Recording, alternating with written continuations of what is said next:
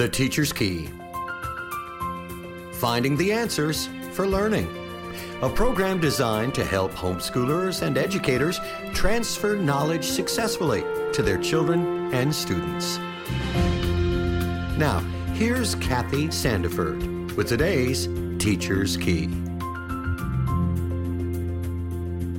Proverbs 22:6 tells us to train up a child in the way he should go, and when he is old, he will not depart from it. One thing throughout my years of teaching that I have learned about people, including children, is that when they truly learn something, they discover it, experience it, or participate in teaching it. Simply transferring knowledge from one to another doesn't always result in learning. So if I want my morning routine to set my students up to learn, I don't want them to just transfer knowledge. I like to have students begin their day by journaling because they must think or create early in the day. Now for younger students, it can be a one-sentence fill in the blank. I like to eat blank. And this can have so many answers with almost no wrong answer. Now, as students grow, they can answer a sentence prompt. What is your favorite food to eat? Depending on their ability, I require 1 or 2 sentences or even a paragraph for their answer. The website Teachers Pay Teachers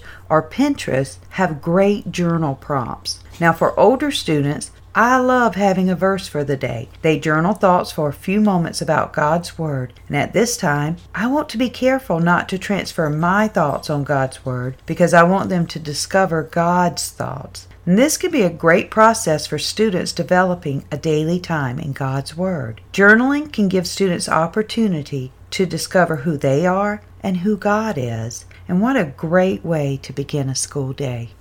This has been the Teacher's Key from Faith Music Radio. For more information about this program, visit faithmusicradio.com.